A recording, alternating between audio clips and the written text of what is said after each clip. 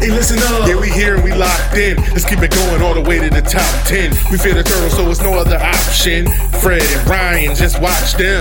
Let's take it to the max. It's the Shell and Tell. They come with all the facts. It's the Shell and Tell. Let's take it to the max. It's the Shell and Tell. They come with all the facts. It's the Shell and Tell.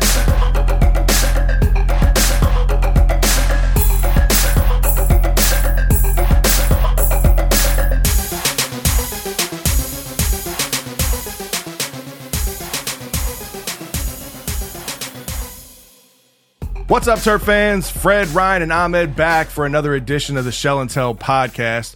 It's Thursday, October 20th, and we got a lot to cover on this week's show. Collectively, I think our hearts stopped as Terps fan this week with QB1 going down, but no fear. Billy the Kid steps in to will us to victory by the slimmest of margins in Indiana.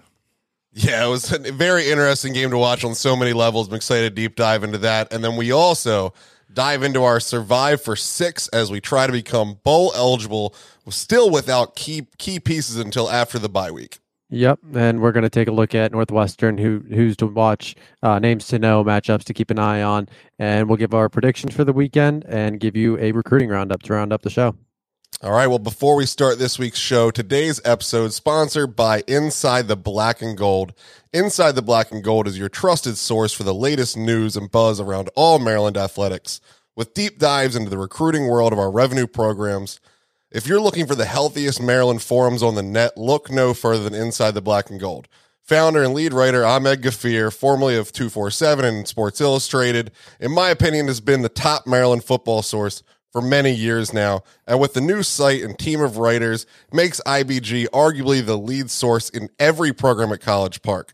Make sure if you're a Maryland sports fan, you have an IBG subscription, and if you are already a subscriber, make sure your friends are as well too. To get a deeper look at IBG recruiting news, be sure to check out Inside the Bag with our man Ahmed and Mason Viner of Young Terps on YouTube as well.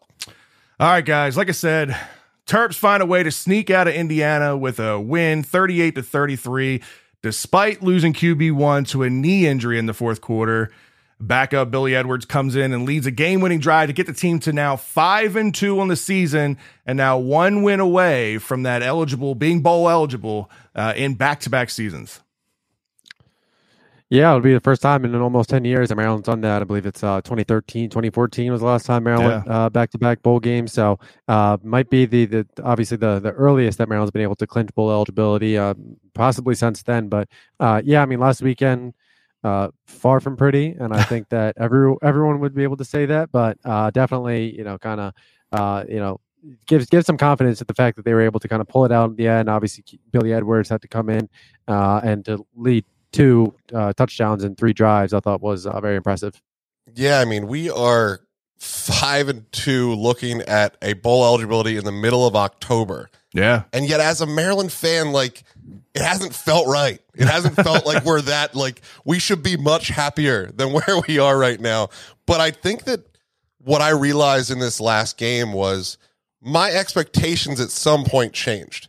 It has been a long time since the Terps really were able to upset me. There's been many a years where I am sold in, bought in, like, that we're going to win. But when it starts falling apart, I'm just like, of course it does. That's where we are now. That's what it is. Like, reality sets in. Yeah. I've spent many a times in Section 7 just, like, applauding good plays of the opponents and just be like, oh, yeah, that was a really good play, guys. Like, but that's just not where I am right now. Somewhere the expectation changed. I sat angry as hell, like ready to get into arguments with my wife and kids because of how bad that Indiana game was going. Like, it was just viscerally tearing me apart to see the being behind. And it just has changed. And that's a good thing overall, that we really have change our expectations that this team can do something great, and it disappoints us even when you win sloppily. I mean, I agree with that, but I talked last week about these two teams always finding a way to play each other tough every year, it seems. One last year, 38-35 at home, almost the exact same outcome this year, only a difference of 2 points. It just, I don't know what it is about Indiana, but it always comes down to the last possession and who's got the ball. But there's a lot to look forward to, and there's a lot to pull positive from this. Even if you didn't feel great about this win, there is still a lot to pull, because you got to remember, we won a game despite not having a good bit of our core talent out there in this game, right? Your projected first-round draft pick in Duncan was out of the game. He had personal reasons going on. So your offensive line had to shuffle around guys. You had Glaze at left tackle, Anderson at right tackle, Branch over to right guard, and they had a rotation at center with Deary and Harris. So you got all that moving around on an offensive line. You lose your, QB1. You've got this big question mark in QB2, which we talked about a lot at the beginning of the year. Last year, we felt like we had that security blanket at QB2. This year, we just weren't sure what we had in Billy Edwards. A lot less proven than Udinski was. Exactly. Yeah. Very, very small sample size of what he's looked like in game action. And then, obviously, in this game, you also don't have your starting cornerback in Jacorian Bennett, who was out due to an injury. Suffered, I guess, in the last play of practice on Thursday leading up to the game. You could probably let us know a little bit more about that, Ahmed. I didn't hear anything about it until game day. Why is it you always need to end practice one play earlier? The Ravens lost two knees in the last two plays of practice last year. Have to go down there again. Take practice 15 minutes shorter, everybody. It's always the last play. Right. What I would do is just warm them up and then say, all right, boys, that's it. Hit the showers and just do film study the rest of the day. But I mean, from what I've heard is Jacorian Bennett's injury is he's able to play through it. Kind of might be obvious, and kind of ways to protect him protect him from the upper body injury. But I think, again, like you guys said, obviously he was able to travel with the team last weekend. So I think that there's a chance that he's able to play this weekend. Obviously, Loxley said that both he and Ruben Hippolyte remain game time decisions. But Jacorian is kind of the guy that maybe might be a little bit more progressed along than Ruben so far. But just kind of going back to last weekend, I mean, I think, like you guys said, I think, the conversation about QB2 and whatnot, I kind of feel like, last weekend helped calm some nerves. And I know he was, Billy Edwards was able to come in at the Michigan game, and, he was able to lead that touchdown on Maryland's last offensive drive of the game. But I feel like it was this weekend, even though he finished 0 for 3 passing, it was just kind of the poise and just the uncertainty, I guess, just kind of with the situation for him to kind of come in and be able to stabilize and close out the win. I mean, at the time, Maryland was down. I believe it was 20. They were down. So for him to come back and pull that off, granted, Indiana, not the most talented team in the Big Ten this year, but it's still a road win in the Big Ten. And I think if there's anything to hang my head on, just come watching that game, it's kind of watching Billy Edwards and feeling confident that he can get the job done. Yeah, I mean, but we were down and everything seemed to be going wrong. Anything that could go wrong did go wrong. I mean, I think about just that slant to Rack on like the 10-yard line for a first down that hit him dead in both his hands and he dropped it. Like, just anything that could go wrong in that game was happening. It just felt like we were destined to lose.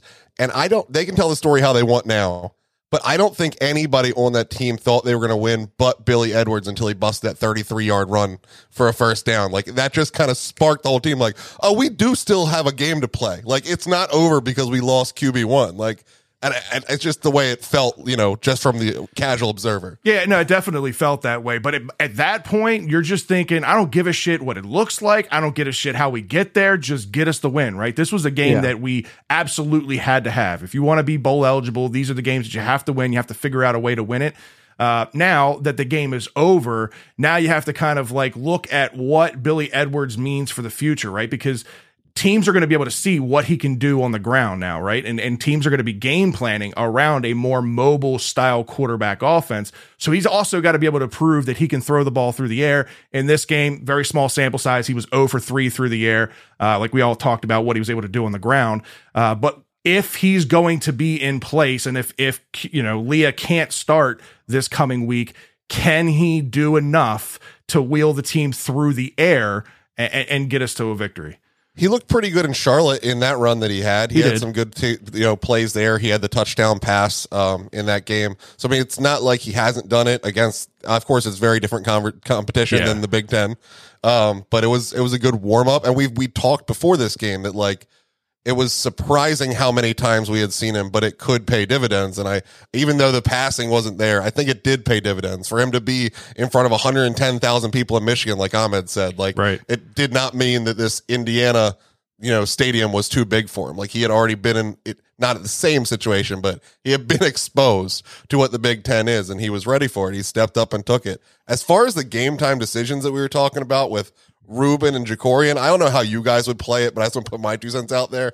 These guys shouldn't be on the field, but they should be available because you need this 6th win. This is a game. So I kind of look at this as what like the Saints did last week, where they brought back their quarterback in a backup position, emergency role. Yep. I would have Ruben and Jacorian dressed and on a bench somewhere. And you're only coming in if we have a dire necessity need. Like that's just the way I look at it. I want to get your guys' takes. I think you're absolutely right. They did that 2 weeks ago with Ruben against Purdue. Like we talked about, they used him really only in like short yardage and red zone situations. I understand what you're saying. Maybe not even do that in this game. Only use them in absolute emergency situations, or if you get to a point where you have to make a stop because you need it to win a game type of thing, then you put these guys in. I get that. And I think it would bode well for this team because this is, again, a game against Northwestern. We'll talk about it, but it's a game that we should win on paper. We should win even without those guys.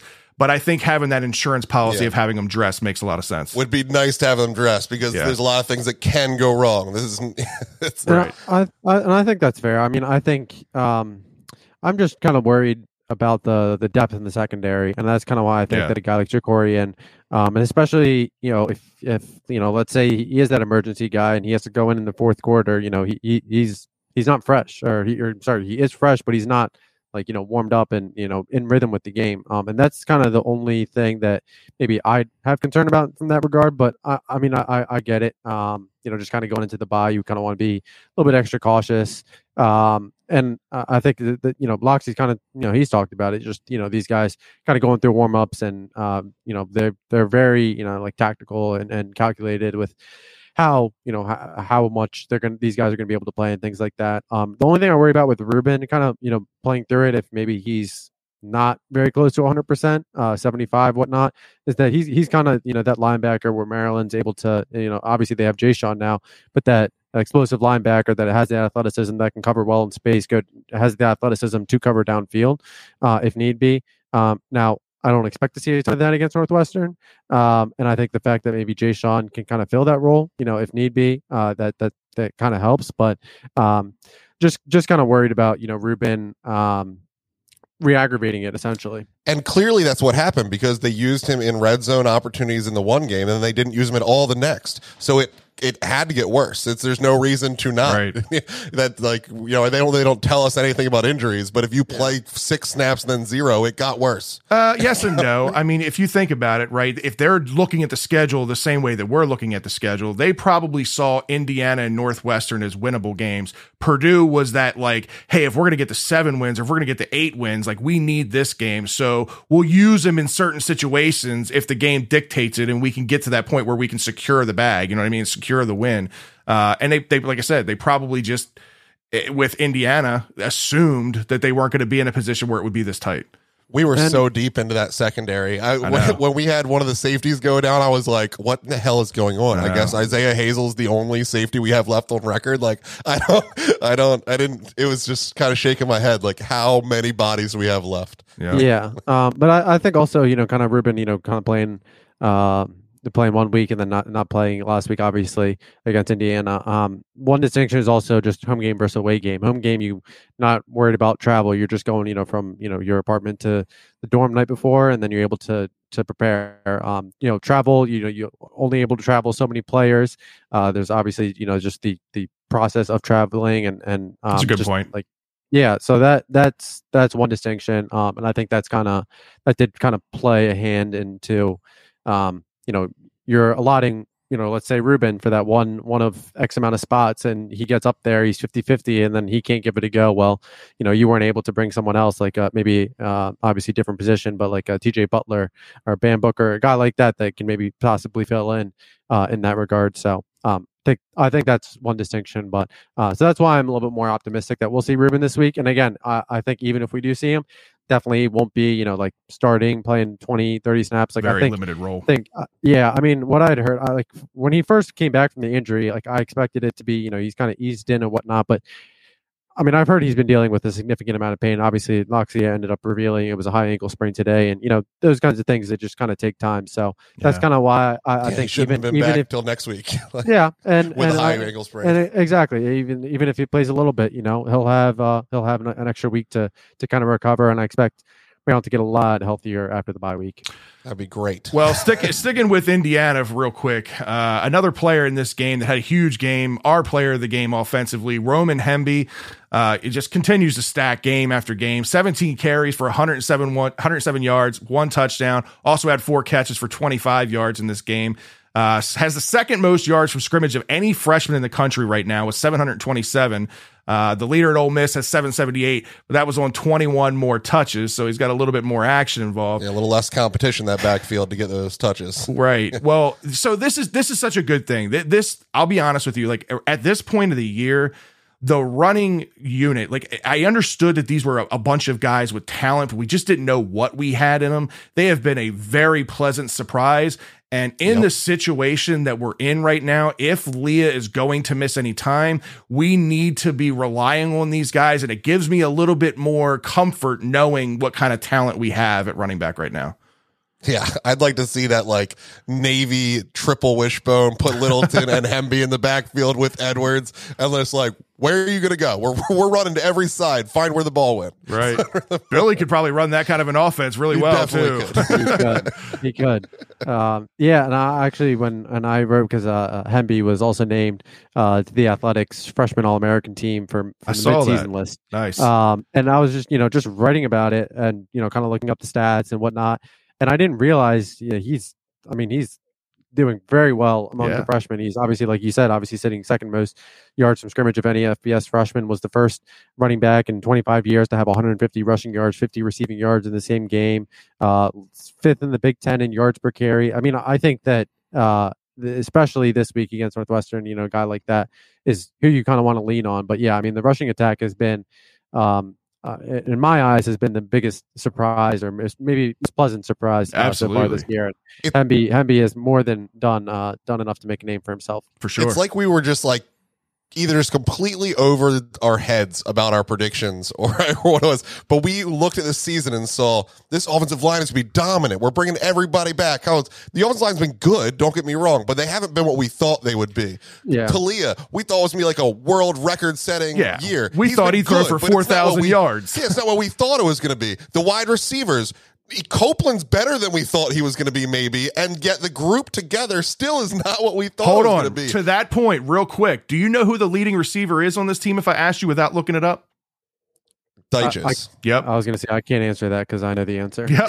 Corey Dyches with 25 catches, 346 yards. Now, I'm not trying to like downplay on the wide receivers. Multiple times this year. It has. It's changed a lot this year. It was Deshaun Jones for a long time. Right. And we've got Hemby at some point. I think we have 5 guys over 20 catches right now. So, I mean, it just goes to show that this offense in Leah has just been spreading the ball around. But you thought there'd be that one guy, 1 or 2 guys that really just stood out of the pack over top of everybody.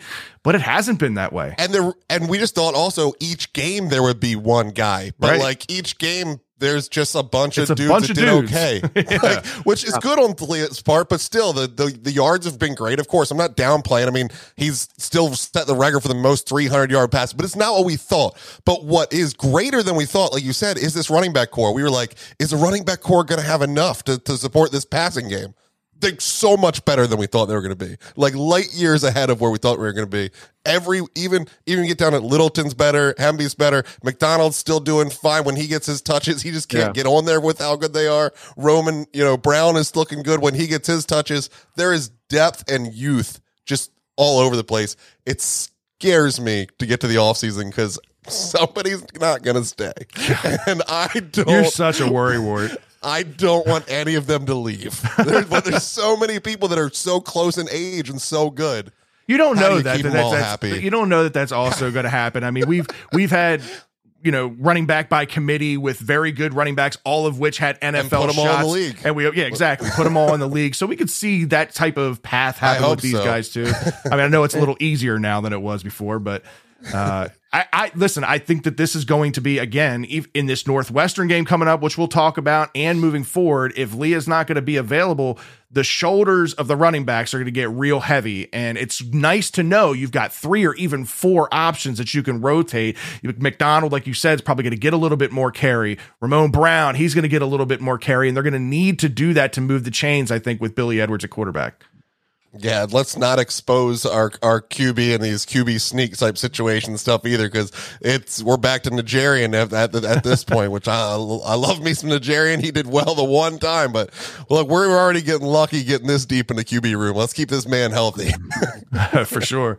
Yeah, I mean, I think it's kind of the perfect recipe for Maryland kind of going into this week. I think Billy capable, and like I said before, I think all we really need from him is to see a game manager. I think the receiving, the passing attack can do enough, but the big plays from the running game. I mean, we've had 3 different running backs now run for 100 yards in a game multiple times. I think Hemby's done it 3 times this year.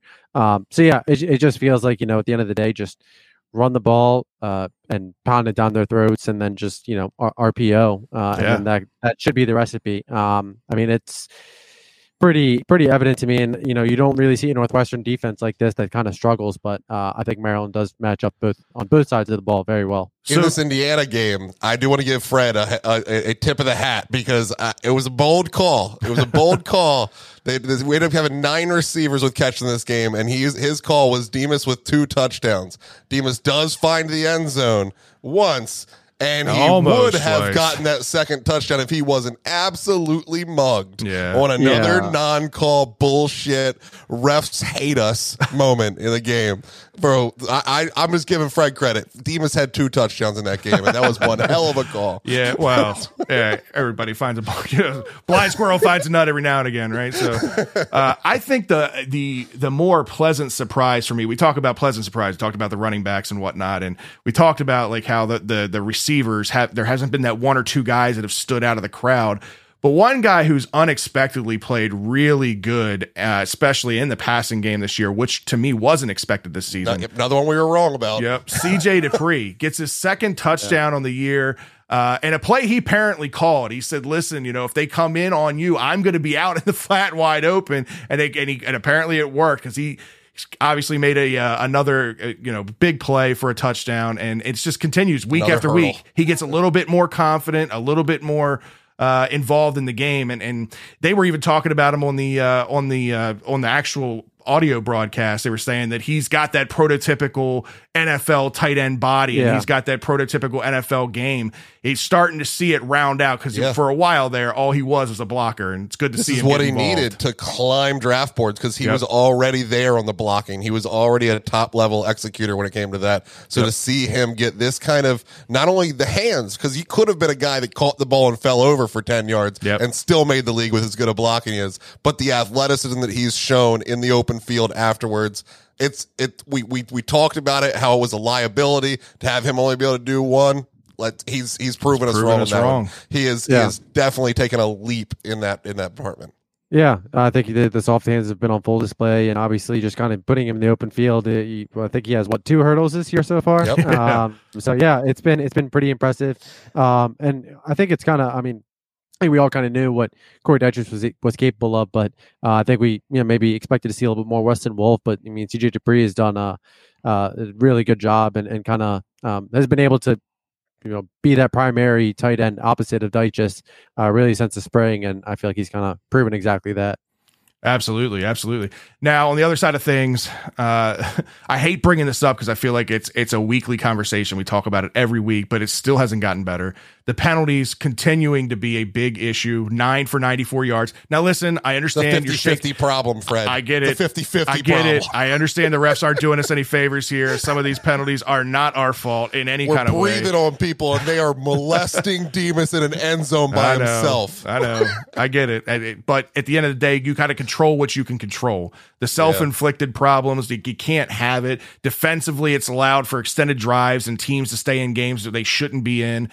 So it's got to get cleaned up. And I just don't. I don't understand how they can do such a good job in that Michigan game and then take 5 steps backwards. And granted, I know the refs were keeping their flags in their pocket in that Michigan game on both sides. I understand that, but it was so fun to watch. It was. But 9 penalties, man. It's got to get cleaned up. Yeah, I mean, it's been a consistent issue, and it's pretty wild that the Michigan game, looking back, that they only had 1. Right. It kind of feels like, what the hell happened that day? So yeah, and you know what, the penalties have been the biggest on-field issue under 100%. the Loxley era. And I'm not out here. It's been consistent. I'm not out here letting the Terps off the hook. Like, there were some bad ones. There was the 3rd and 4 for Billy Edwards on his first drive. You get a false start, make it 3rd and 9, and just like completely crush any hope of him getting going on that first drive. There was the on our goal line, we left 10 people out there, which, by the way, is the dumbest penalty in the history of time. Always when you don't have enough people to defend the other team and when you get a penalty, like, I gave them an advantage. But anyway, that one was actually offsides because they were running the 11th man on, so that's fine. But to have 10 and get a penalty has always bothered me in football.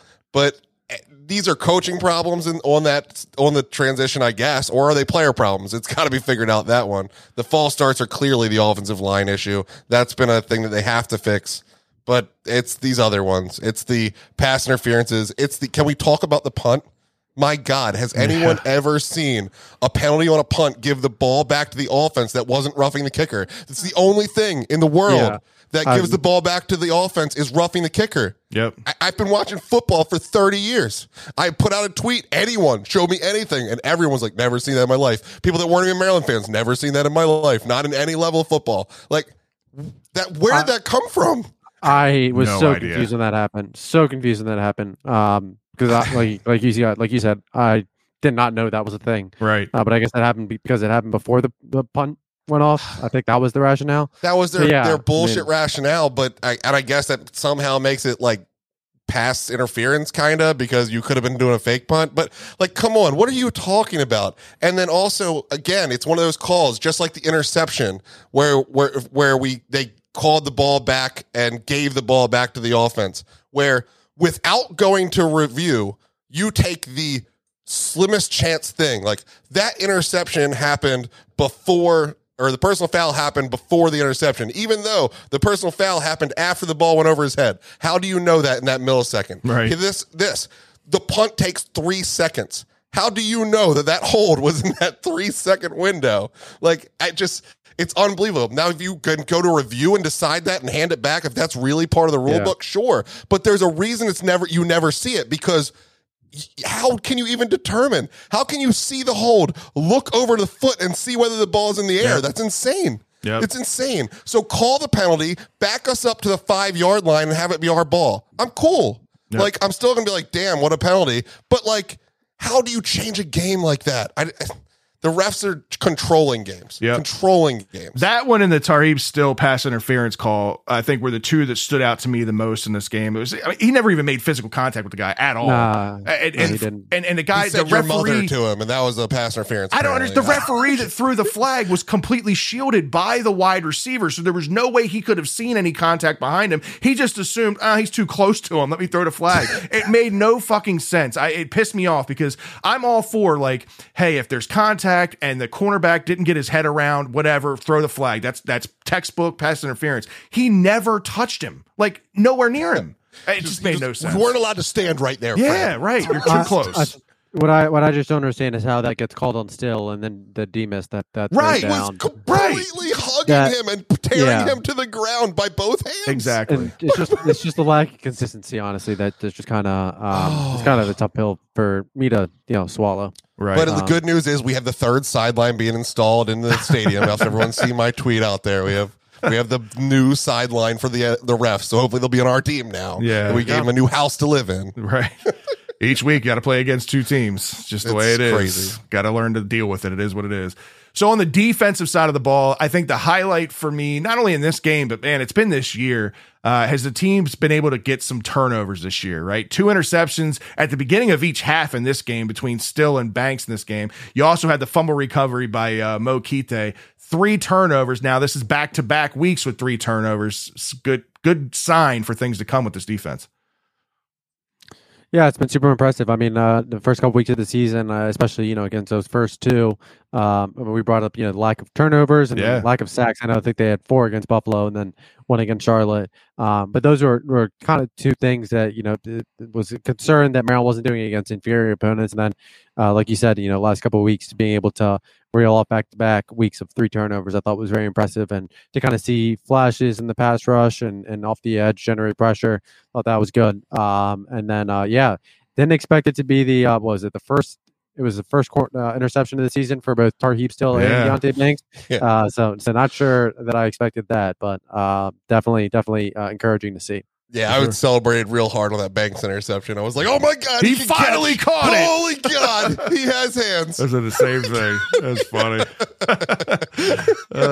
So he's had multiple just hit him right down in the hands and fall to the ground this year. So I was like, good.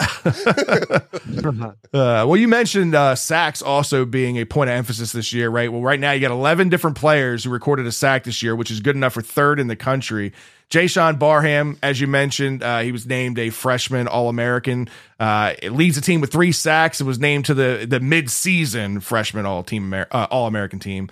Barham, Hemby, now both freshmen on both sides of the ball, dominating. I mean, we all kind of expected Barham to come in and be impactful, but I think he's played a little bit above in his first year, even what I expected from him. I mean, he's all over the field. Yeah. I thought it was funny. It was after the Purdue game. Darrell Chami got asked, and he was like, "Yeah, I knew he was going to be good when he came in here. He came in here. He was big as hell." So I thought that was just kind of funny. I mean, he's big as hell. He kind of just puts his head down and works, and it does it very well. Very quiet, very reserved. But I mean, he's explosive, and I think the praise that he drew out of high school going into the season. He's lived up to it in my eyes. He's definitely the next building block on this defense. Yeah, again, another thing we were wrong about. Like, this defense has played much better than we gave it credit for. Yeah. We truly thought we were going to be in shootouts because our defense just didn't quite have the pieces. And again, after the non-conference schedule, we thought maybe we were right. Maybe that's the way it was going to go, but they turned a switch. A lot of their young players are playing a lot, so it makes sense why they've been able to grow into this position. But yeah, they have been head and heels over what I thought they were going to be.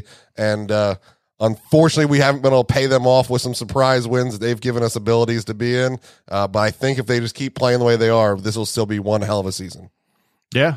Yeah, and I think the rush defense, that's another thing that's been a pleasant surprise. They allowed 13 to Purdue and 36 to Indiana. Isn't that what you were saying, Ryan? Yeah. Unreal. No yards at all. Unreal. Yeah, no, it's been good. And I think the front seven, especially the defensive line, they needed something out of Darrell Chami. So I don't think it's a surprise that, last 2 weeks, especially against Purdue, I think he had 2 sacks, but forced fumble as well. I don't think it's a coincidence that they've kind of seen an uptick in production when Chami's, able to produce. Yeah, they said it was second best in the FBS, but for some reason they only did it in like 3-game series. So that included the Michigan State game that we allowed almost 150 yards. So if we have another good game into this, we will definitely not be in second anymore. Well, it shows a marked improvement. I mean, we had obviously struggles against Michigan against the run, struggles against Michigan State against the run, but these last 2 weeks, it seems like we've figured it out defensively, especially up front. So that's a good sign. Again, you're creating turnovers, you're eliminating one asset of the offense by stopping the run. That bodes well, especially as the schedule gets tougher here towards the end of the year. And exactly, and Michigan, obviously, I mean, they did a great job establishing the run, but They ran for over 400 yards on Penn State last weekend. So it wasn't an us thing. They're just very good at running the ball. Yeah, exactly. They're two very good backs. Yeah. Before we move out the defense, big shout out to McCullough. He has been so much better than we thought he would be in replace of my man Ruben Hippolyte. And I believe he was the one that forced that fumble that Mokite got as well. Another big moment for him, but he's been high up there on the tackle list, been all over the field, much better replacement level player than we ever thought we were getting out of him. So hats off to him. It's been wonderful to see. Yeah, he's been a pretty reliable piece as an inside backer. I think just maybe moving inside kind of helped get acclimated a little bit, get settled in, and it's obviously kind of bringing out his best traits. So yeah, he's been a very good piece in the rotation. On the special team side of things, I think we thought it was just going to be a Chad Ryland conversation every week when we talked about special teams. We just assumed it would be that way. It felt like he was never going to miss. Yeah. It just really felt like it was never going to happen. And as soon as he started missing, it's been like, okay, he's human. I mean, there's been no bad misses, right? But he's human now. Yeah. Two of them are from 50 now. Yeah. It's just crazy, the stark improvement from last year. Because last year, I mean, that's all we did was harp on special teams with just how bad they were in pretty much every facet, right? But Chad Ryland obviously changes it in the kicking game. But I think more importantly, we found our kick returner of the future. Freshman Octavian Smith, man, he looks great back there. Another good game, 4 returns for 120 yards, including a 54-yarder, averaging 30 yards a return in this game. Leads is it the Big Ten in average right now, Ahmed, I think? Big Ten. Yeah, Big Ten. that's pretty freaking impressive, man, for a freshman. Yeah, and Tarheeb still leads the Big Ten in punt returns too. That's great. I don't think I expected either, but yeah, I mean, from what we had last year. It all turned at that Pinstripe Bowl. It all changed. It did. That's one, Ryan. That's one. And I think obviously Ryland being able to kick the ball further on kickoffs kind of helps, the coverage units and whatnot. But yeah, I mean, special teams has really looked good. Outside linebacker coach, special teams coach, James Thomas Jr. doing a heck of a job in his year 1 as position coach there. But yeah, I mean, Octavian feels like he's probably had 3-4 returns so far this year where you kind of watch him get to the 30, 35, and you're like, holy shit, you got one guy to beat, man. It's been multiple times where that you don't usually see somebody get a 50-yard return or a 40-yard return. You see them get 10 to 20 or 100. Right. He's been very unlucky getting these last saving tackles. I was going to say, even the week before that, I think he had a 45 or 45. Something like that. Yeah, it was like, how does somebody catch you at that point? You've already ran past him once. And and you know what? It's a great call by Ahmed, because even before the season start, Ahmed said, hey, listen, this is a guy that more than likely is going to burn his red shirt, and for good reason. At the time, I questioned it. I thought, man, they're so deep at wide receiver.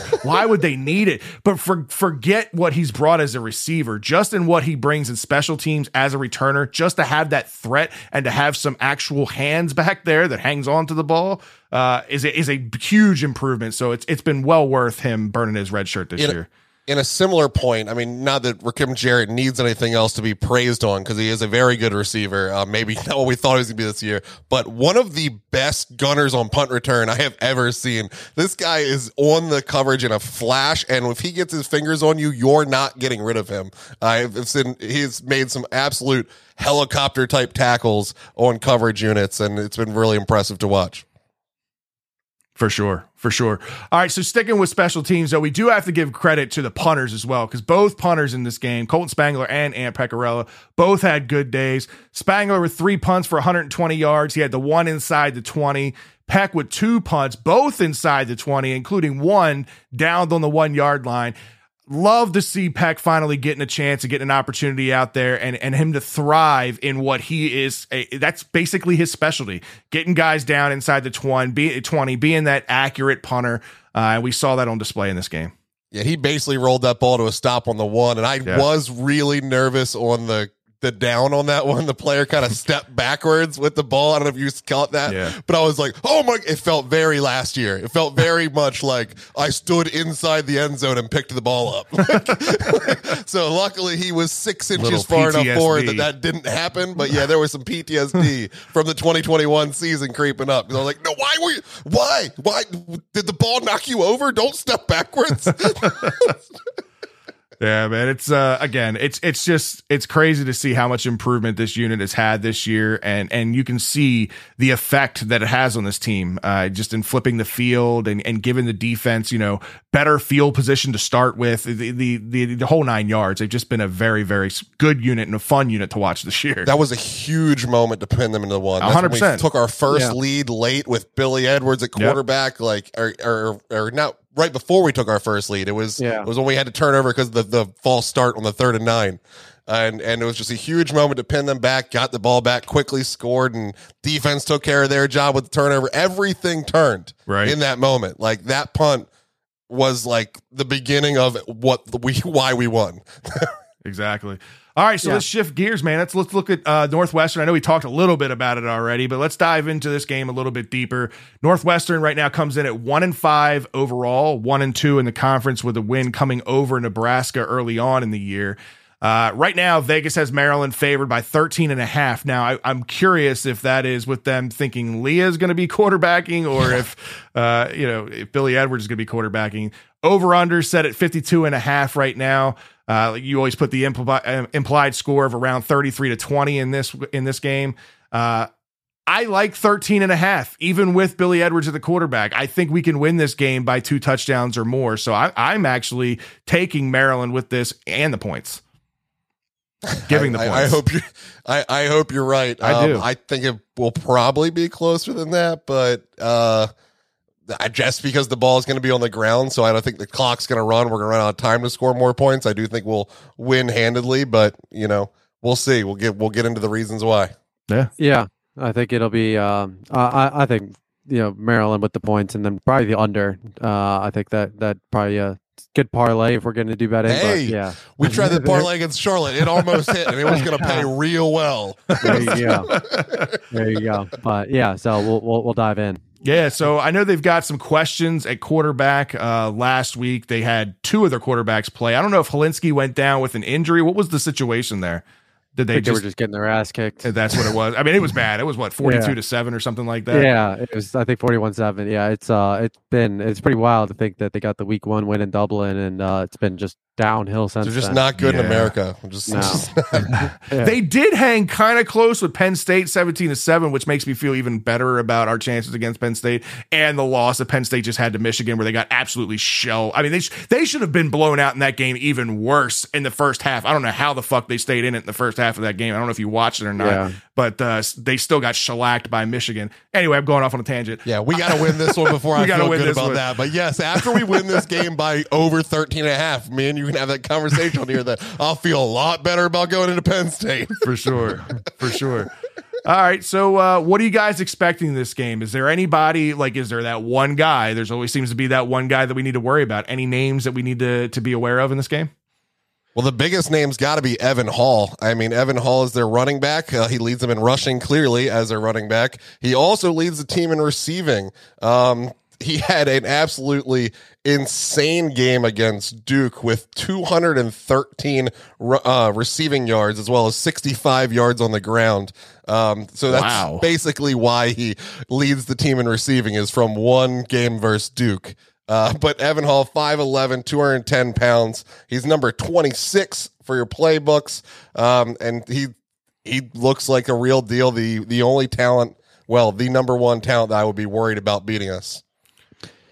Yeah, Evan Hall is definitely the primary guy to know for Northwestern. And I think it kind of starts with him being able to just kind of limit his overall production. I did think it was kind of wild that Northwestern, they actually have the 4th best passing attack in the Big Ten. Not something that I expected kind of going into this matchup. But I mean, statistically, they're kind of in the bottom 3 of every category: scoring, yards, rushing. So it's has not been a good season. So I think if you're kind of able to limit that production, then you're on a good path so far. If they have the 4th best passing attack in the Big Ten, that speaks badly about the Big Ten and the rest of the competition as far as passing goes. Because I mean, this guy, Helinski's 141 for 244, 57.8% completion percentage, 6 touchdowns, 6 interceptions, a little over 1,500 yards. I don't know. Nothing seems real impressive about that to me, anyway. Yeah, I mean, it's they have two. Evan Hull's one of 2 players for him that has over 30 catches. Malik Washington, he's the other guy. He's got 34 catches for 376 yards. But both Washington and Hull, they only have 1 receiving touchdown this year. Wow. But I think it is pretty wild. I definitely wasn't, when I was just kind of looking at the stats last week, I didn't expect. And it was only looking it up, roughly 18 yards more Maryland throws through the air per game than compared to Western. So definitely wasn't expecting that.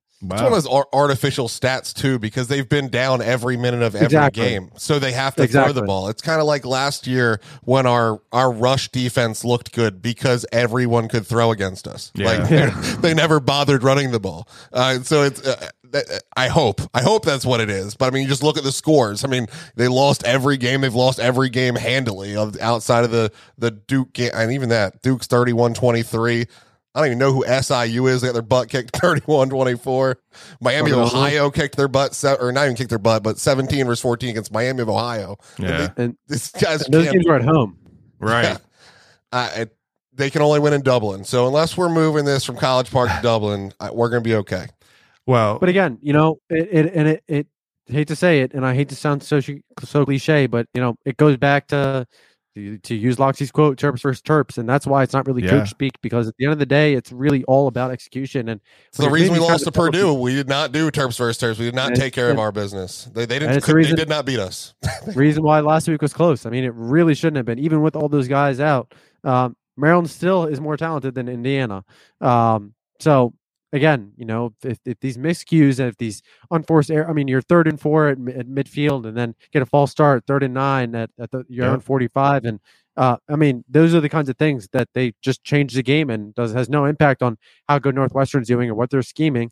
So I think this is kind of an opportunity. If Maryland can play a clean game, they could probably wrap this up by halftime. So you mentioned they brought in the quarterback because they're getting their butt kicked, but they brought in this quarterback, Brendan Sullivan. He's a sophomore QB, a year younger than Helinski.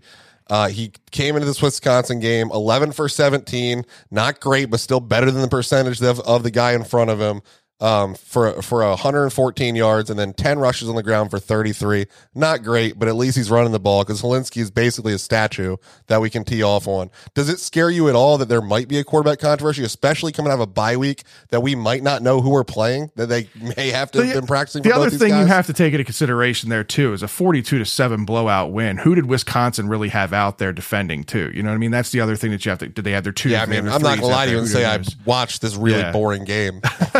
42-7. That was not part of my research here. Yeah, I don't know. I don't think there is.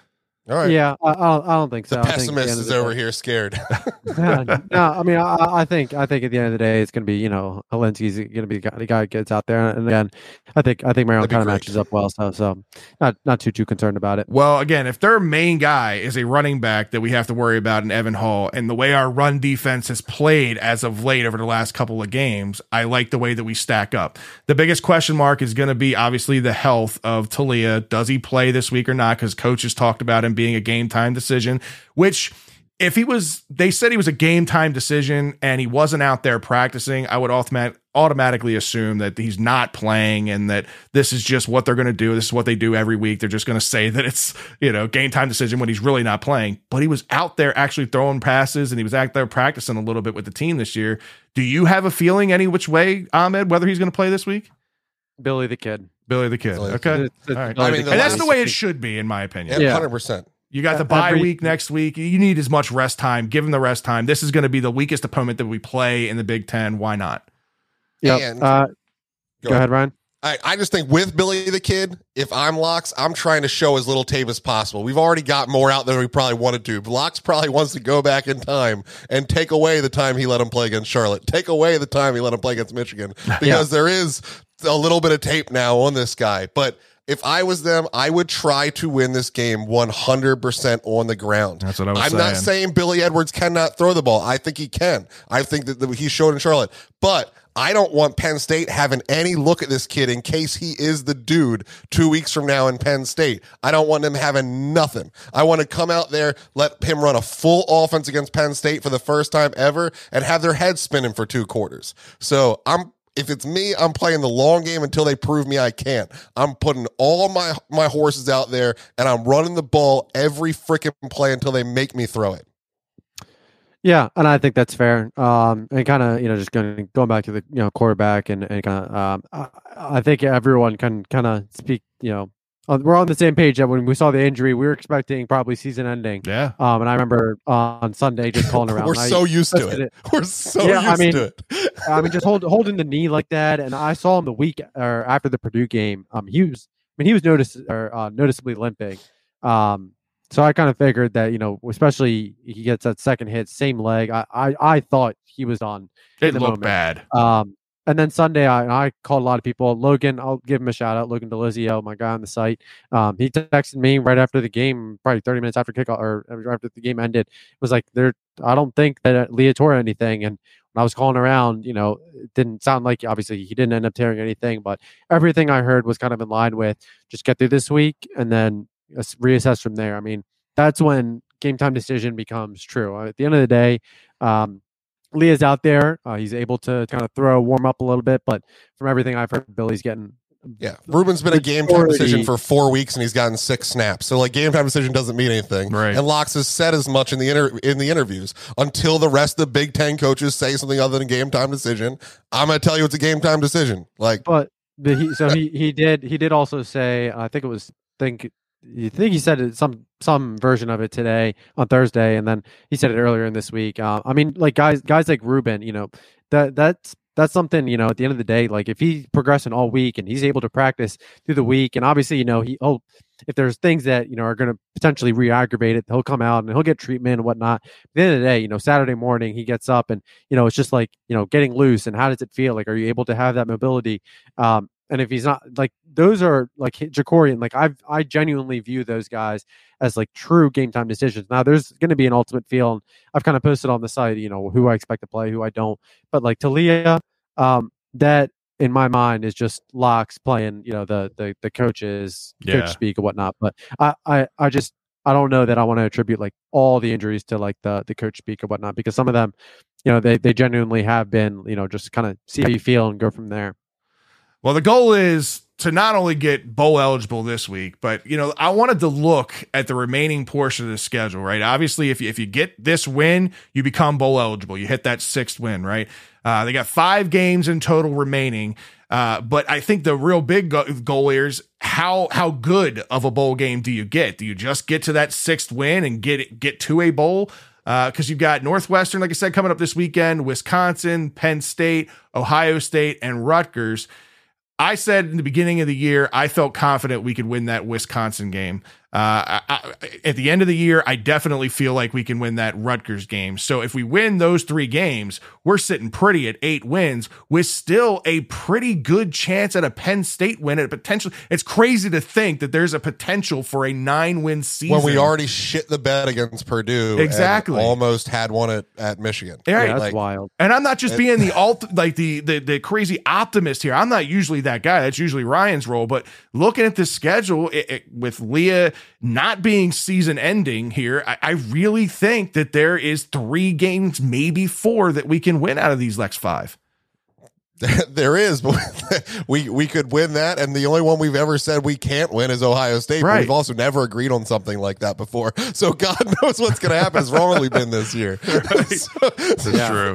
That is very true. I mean, like, just kind of going forward. I mean, obviously, I look at this weekend. I think Rutgers are kind of the first 2 obvious games that I think Maryland is going to win. Like, I feel very confident in that. And then it's, kind of at Wisconsin, just kind of with it being a road game. I think Penn State's a toss up.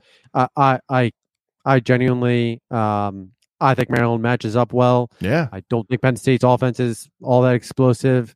Nope. Logan's heard some things about Penn State and their offense and Clifford, and it scares me all the time when they take Clifford off the field. Every time I'm like, don't find a quarterback that works. Please stop looking. Please stop looking at the quarterbacks. And I don't want to make it, like too much Penn State, but like if James Franklin's smart, he's starting Drew Alar. It's like not even close. Who the more talented quarterback is. I just disagree. Just for at least 2 more weeks. Did you hear him bitching about the tunnel at Michigan now? Yeah, what a fucking tool bag. God, get control of your fucking players. Like, also, it's been that way tunnel. forever. It's not that bad, right? Like, it just irritates me. I actually just saw that video yesterday. It's been kind of interesting. I think I saw a video. He's like 2-13 against teams. How did you find someone in Ann Arbor to get angry at you? Where were they? Like, was it not? Was it not with Harbaugh? I thought it was him and Harbaugh that got into it. I don't know if they actually got into it or not, but it was some of the players I know that got into it for sure as they're funneling in. But yeah, I saw Franklin was, he started like yelling or whatnot. I thought maybe I misread it, but I thought that it was him and Harbaugh. I could only just see. Wouldn't be Franklin, surprised. Wouldn't be surprised. Both of them are hotheads. Fire up the rumor mill. Right. I fucking hate him. Start controversy. Right. I do want to say the one thing that scares me this weekend is I think that I already talked. They got a really good running back. I mean, when you talk about 31 touches for 278 yards and 2 touchdowns against any FBS team, he's a talent. And then they're also bad at kicking, like historically bad at kicking. They have 2 kickers that have combined for 50%, and nothing's been attempted over 39 yards. Yeah. And so we're going to be defending this team for 4 downs. Yeah. So when you have a good running back that you're going to be defending, if you let them on your side of the field for 4 downs, you better hope you play in the shadow of your own goalpost, because I don't want to play 4 downs versus that guy. Yeah, and they're 1-5. They got nothing to lose, so they're going to be pulling all the tricks out. And we're so good at covering those. Right. Historically great at flea flickers. Nobody should run anything but flea flickers versus us. We'll see what happens, man. Like I said, I feel confident if we do go into this game and it's running back by committee versus their running back, I still like our chance, especially with the way our defense is playing up front right now. The game's at home. I like our chances. I'm underestimating what Billy Edwards can do through the air. I need to see it through an entire game first. And I need to also see what kind of impact he has on the ground when a team knows what to expect with him there. So I'm tempering my expectations a little bit, but I still think the Terps can win this game over the 13.5 that right now that Vegas has given them.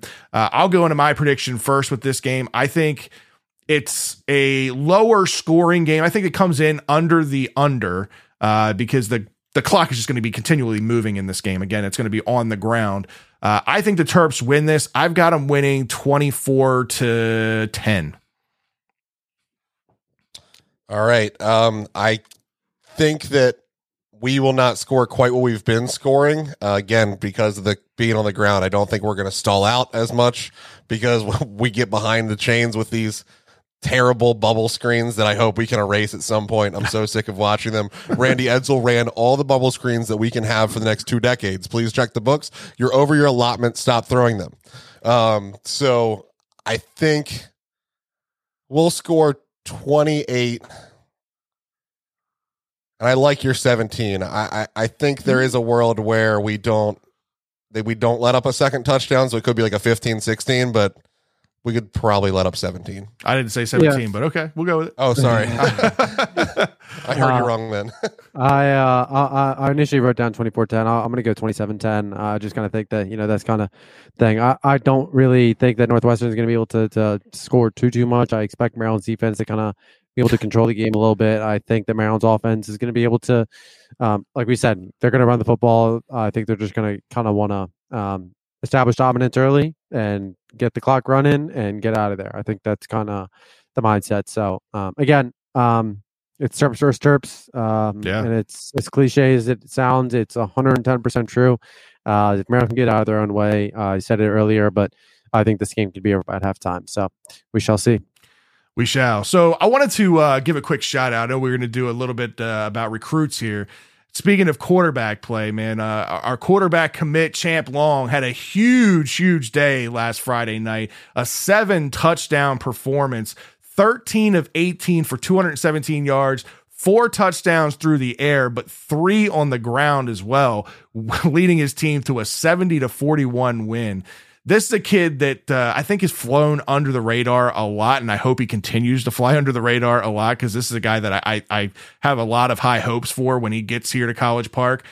He's got a similar build to Leah, 6'1", 200 pounds, so he's not like a real imposing threat as far as like height and size and all that goes, but I like his game, and like I said, I think he's flying under the radar up there in New Jersey. Yeah, I mean, he's looked really good.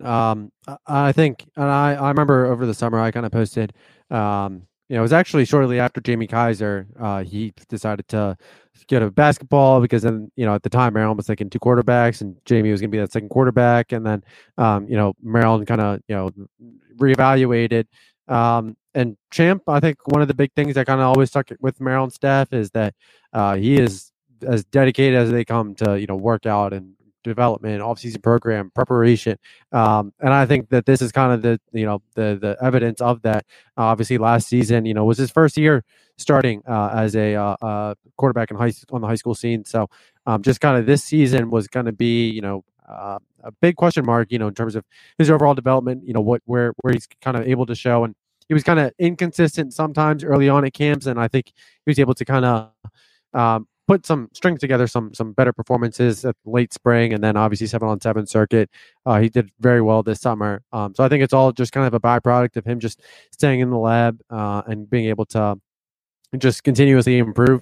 Having said that, last weekend, Paramus Catholic, I think the final score was 70-41, and it's kind of weird. A couple of years ago, you definitely didn't expect to see Paramus Catholic to get steamrolled like that. It used to be a powerhouse, but Champ's doing his thing.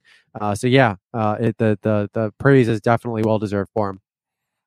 Any chance that our biggest sales to this man is early playing time, and that Billy Edwards being better than we thought could hurt us in any way, or is he okay with 1 year and then being our dude? Yeah, I haven't heard any concerns about that. I think he's kind of known, and at the end of the day, he committed.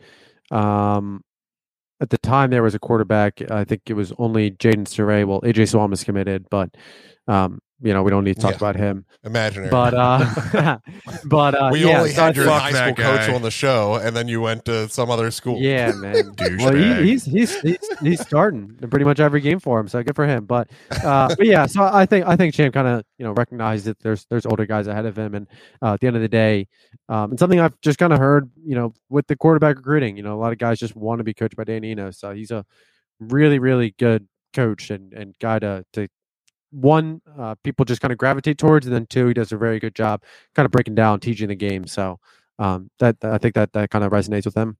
Last strange question. Any chance in hell Leah takes his 6th year because of COVID? I'm not expecting it. Like, I think that he will end up leaving, but 6th year. He's a junior, right? Yeah. Or it comes back next year, I guess is my question. Yeah. I think, like I said, I'll never say never. I just think right now, not in the plans. Now, if that was a season-ending injury, maybe that answer changes. That was like my. Do you really think his pro prospect is that high? That he? Because I just the size, one, and two, like the deep ball. He does. I just don't see the zip on the ball. I think he's a very effective college quarterback. I just don't know how he. I don't know how he looks in the pros. I feel like if he's going to have a pro career right now at this point, he's an undrafted guy. I don't see him being drafted. That's my opinion. I mean, especially this is supposed to be a pretty heavy quarterback class coming up this year too. Yeah, a lot of talent. That is true. I just think that was kind of the expectation. But yeah, mindset. I mean, and you know what? This is what NIL was made for. Yeah. Can we pay him what an undrafted salary is? Let's go, baby. Right. I got a link on my site. You can donate. I can send that over. I think it comes down to Leah, though, man. If Leah knows like his pro prospect is his ceiling is 6th or 7th round, more than likely undrafted, how bad does he want to play in the pros? Like, is he okay with just going in the pros with a shot at being a backup quarterback somewhere, for a long time, or does he want to play this last year out in college and, like you said, at least make the NIL money that he's making now or whatever deals that he has and come back and potentially make that Heisman run or be the best quarterback in the Big Ten. Right now, he's probably 3rd in the Big Ten or 2nd or 3rd in the Big Ten as far as quarterbacks go. But next year, once, the guy from Ohio State moves on, he's got a real good chance of being the best quarterback in the Big Ten. Yeah, that's very true. Very true. We're starting our sales pitch now. Come back, Leah. Come back. Love you. Tell us what the number is. At least float out a number. Just be like, I would probably come back next year if we get $400,000. All right, I'll start passing the plate. Yeah. Well, on the basketball side of things, I know we were waiting on word from a couple of guys. Any updates on basketball? Queen or bust? Yeah, Mohamed Diabou. I think I butchered that last name. Apologies. It's cool. It doesn't matter. He's not coming here anymore. Not going to be here. We don't care what your name is, bro. He committed to Bama over Maryland. Maryland maybe finished 2nd, if not 3rd. But I think it was runner up. And then the other was Papa Conte, who just announced for Michigan a couple hours ago. Maryland probably finished 2nd for him. Maryland was kind of battling. I was kind of expected to be Michigan and Rutgers kind of at the top. for a long, long time. He took an official visit back on July 20th. Grant Billmeyer, the assistant there, Tony Skinn, the staff collectively kind of chips in, and obviously Kevin Willard has done a really good job recruiting as well, but Billmeyer was kind of the lead point on that. So obviously with both those guys coming off the board, Mike Nwoko was another guy that Maryland was originally looking at, but he seemingly was interested, and then he scheduled 4 official visits elsewhere, and then he committed to Miami. So the front court's kind of wide open right now, and obviously this weekend they will have a huge visitor on campus with 2024 4-star forward Derek Queen making his way on campus. Derek Queen, who's currently down at Montverde Academy down in Florida. It's kind of always been that he's a big homebody guy. I think I mentioned it even here on the site, or excuse me, on the podcast and on the site, but got a chance to meet him back in the spring when I did my interview, and just get a pulse, on, how is it adjusting in Florida, and how is it, just kind of being back in the area. And you can definitely tell the hometown feel, and that he gravitates towards that. And that's been something that, when you ask about his recruitment, that is something that very frequently comes up. So I know one question that kind of is overall in his recruitment is whether he's going to say 2023 or I'm sorry, what he's going to say 2024 or reclass back to 2023. And that's, I think, something that will probably kind of get ironed out. Both sides will kind of talk about it this week and kind of just get on the same page so that Maryland can kind of figure out, all right, you're either going to be a viable target this cycle, or you become our top target in the 2024 cycle. So I think that's going to be a big takeaway. But another development with him was at Kansas. They had believe it was the most the latest offer for him. So still plenty of time. Lots to kind of figure out and unfold. But I talked if to you like it in the DC area, you are not going to like Kansas, bro. Yeah, that is a different world. Yeah, it is. But money talks. Yeah, I don't think anyone. It's not. We're not outbidding Kansas. Yeah, I mean they got fucking investigated and brought out strippers 2 months later to their Midnight Madness. I mean, still stuff, man. I mean, how do you turn down strippers? Right. That's the new show title. Cancel it. Not Home for 6. How do you turn down strippers? Turn down strippers? That's funny. Like Scott Van Pelt, they do the whole show, and then whatever the weirdest thing that was said is their show title. Yeah, how do you turn down strippers? It sucks too, man, to see freaking Alabama relevant in basketball again. Right? It was great for them to be like non-existent in basketball. We deal with enough with them in football. I don't need to see them in basketball, but here they are again. The last couple of years, shining bright and getting big names, man. Nate Oates has done a good job down there. So, I hated rooting for Tennessee in that game. Like, it was fun to watch that field rush and everything, but it felt gross. It was pretty fucking cool to see the goalposts go out in the city streets, man. That's hilarious. My best friend went to Tennessee, and I've been down there. It was probably coming up from maybe 8-9 years ago. Amari Cooper was there, and he went off. I think it was 2014 actually. Amari Cooper, I think he has like 10 or 11 catches, 210 yards, 2 touchdowns, and I literally saw flashbacks of me being at a Maryland game, because like midway through the first quarter, Tennessee's down 21-0, and all the Tennessee fans are leaving. So like ever since that day, like I give all the Tennessee fans I know, I give them a ton of shit. But like, I don't know. I feel like just kind of seeing, Tennessee was always like, are they back? Are they back? And kind of mocking them. And I don't know. I went to the first time I went to a game there was spring break, and it blew my mind. Or not spring break, excuse me, fall break. And there was just no one on campus, but it still blew my mind how loud that stadium was. And I think as soon as I saw just like the checkerboard inside the stadium and all that, I thought, I was just like, holy hell, Tennessee by a million. So you bring up the checkerboard. So these goalposts come down. That happens. Somebody cut the carpet. Goalposts. Not somebody. Did you see the photo of her, Fred? She was a big girl. I just saw it. Her. Literally looked like my mom. It was like an old woman, overweight, dressed in hippie-looking clothing, peeling the turf off the ground and taking it with her. There is a hunk, like the checkerboard's like 3x3. It's like 3x1.5 missing out of this checker pattern. It literally looks like my mom doing it. She has a 1996 eBay account, and she's probably selling it on eBay right now for one specimen cup at a time from her VA job that she stole the cups from. I can guarantee it. I live with the woman. I was going to say there's a lot of people in Knoxville that have lived in Knoxville their entire life, and unfortunately, I've met people that have never left Knoxville before. So, Tennessee football hits different for some people. I rushed the field 3 times in Maryland. I'm not gonna lie. I left with grass. I never left with sod. I just took a few leaves with me. She could have literally replanted that in her front yard and it would have been fine. She left with sod. It was hilarious, but it was cool to see. I love those kind of moments, man. It was good to see Alabama lose. For me, I can't stand Alabama, but to watch, everyone's just sick of the same people all the time. Then they released video. I think it was yesterday, the day before. Some players walking off and punches a woman fan in the face or some shit. I guess Jermaine Burton. Yeah, unreal.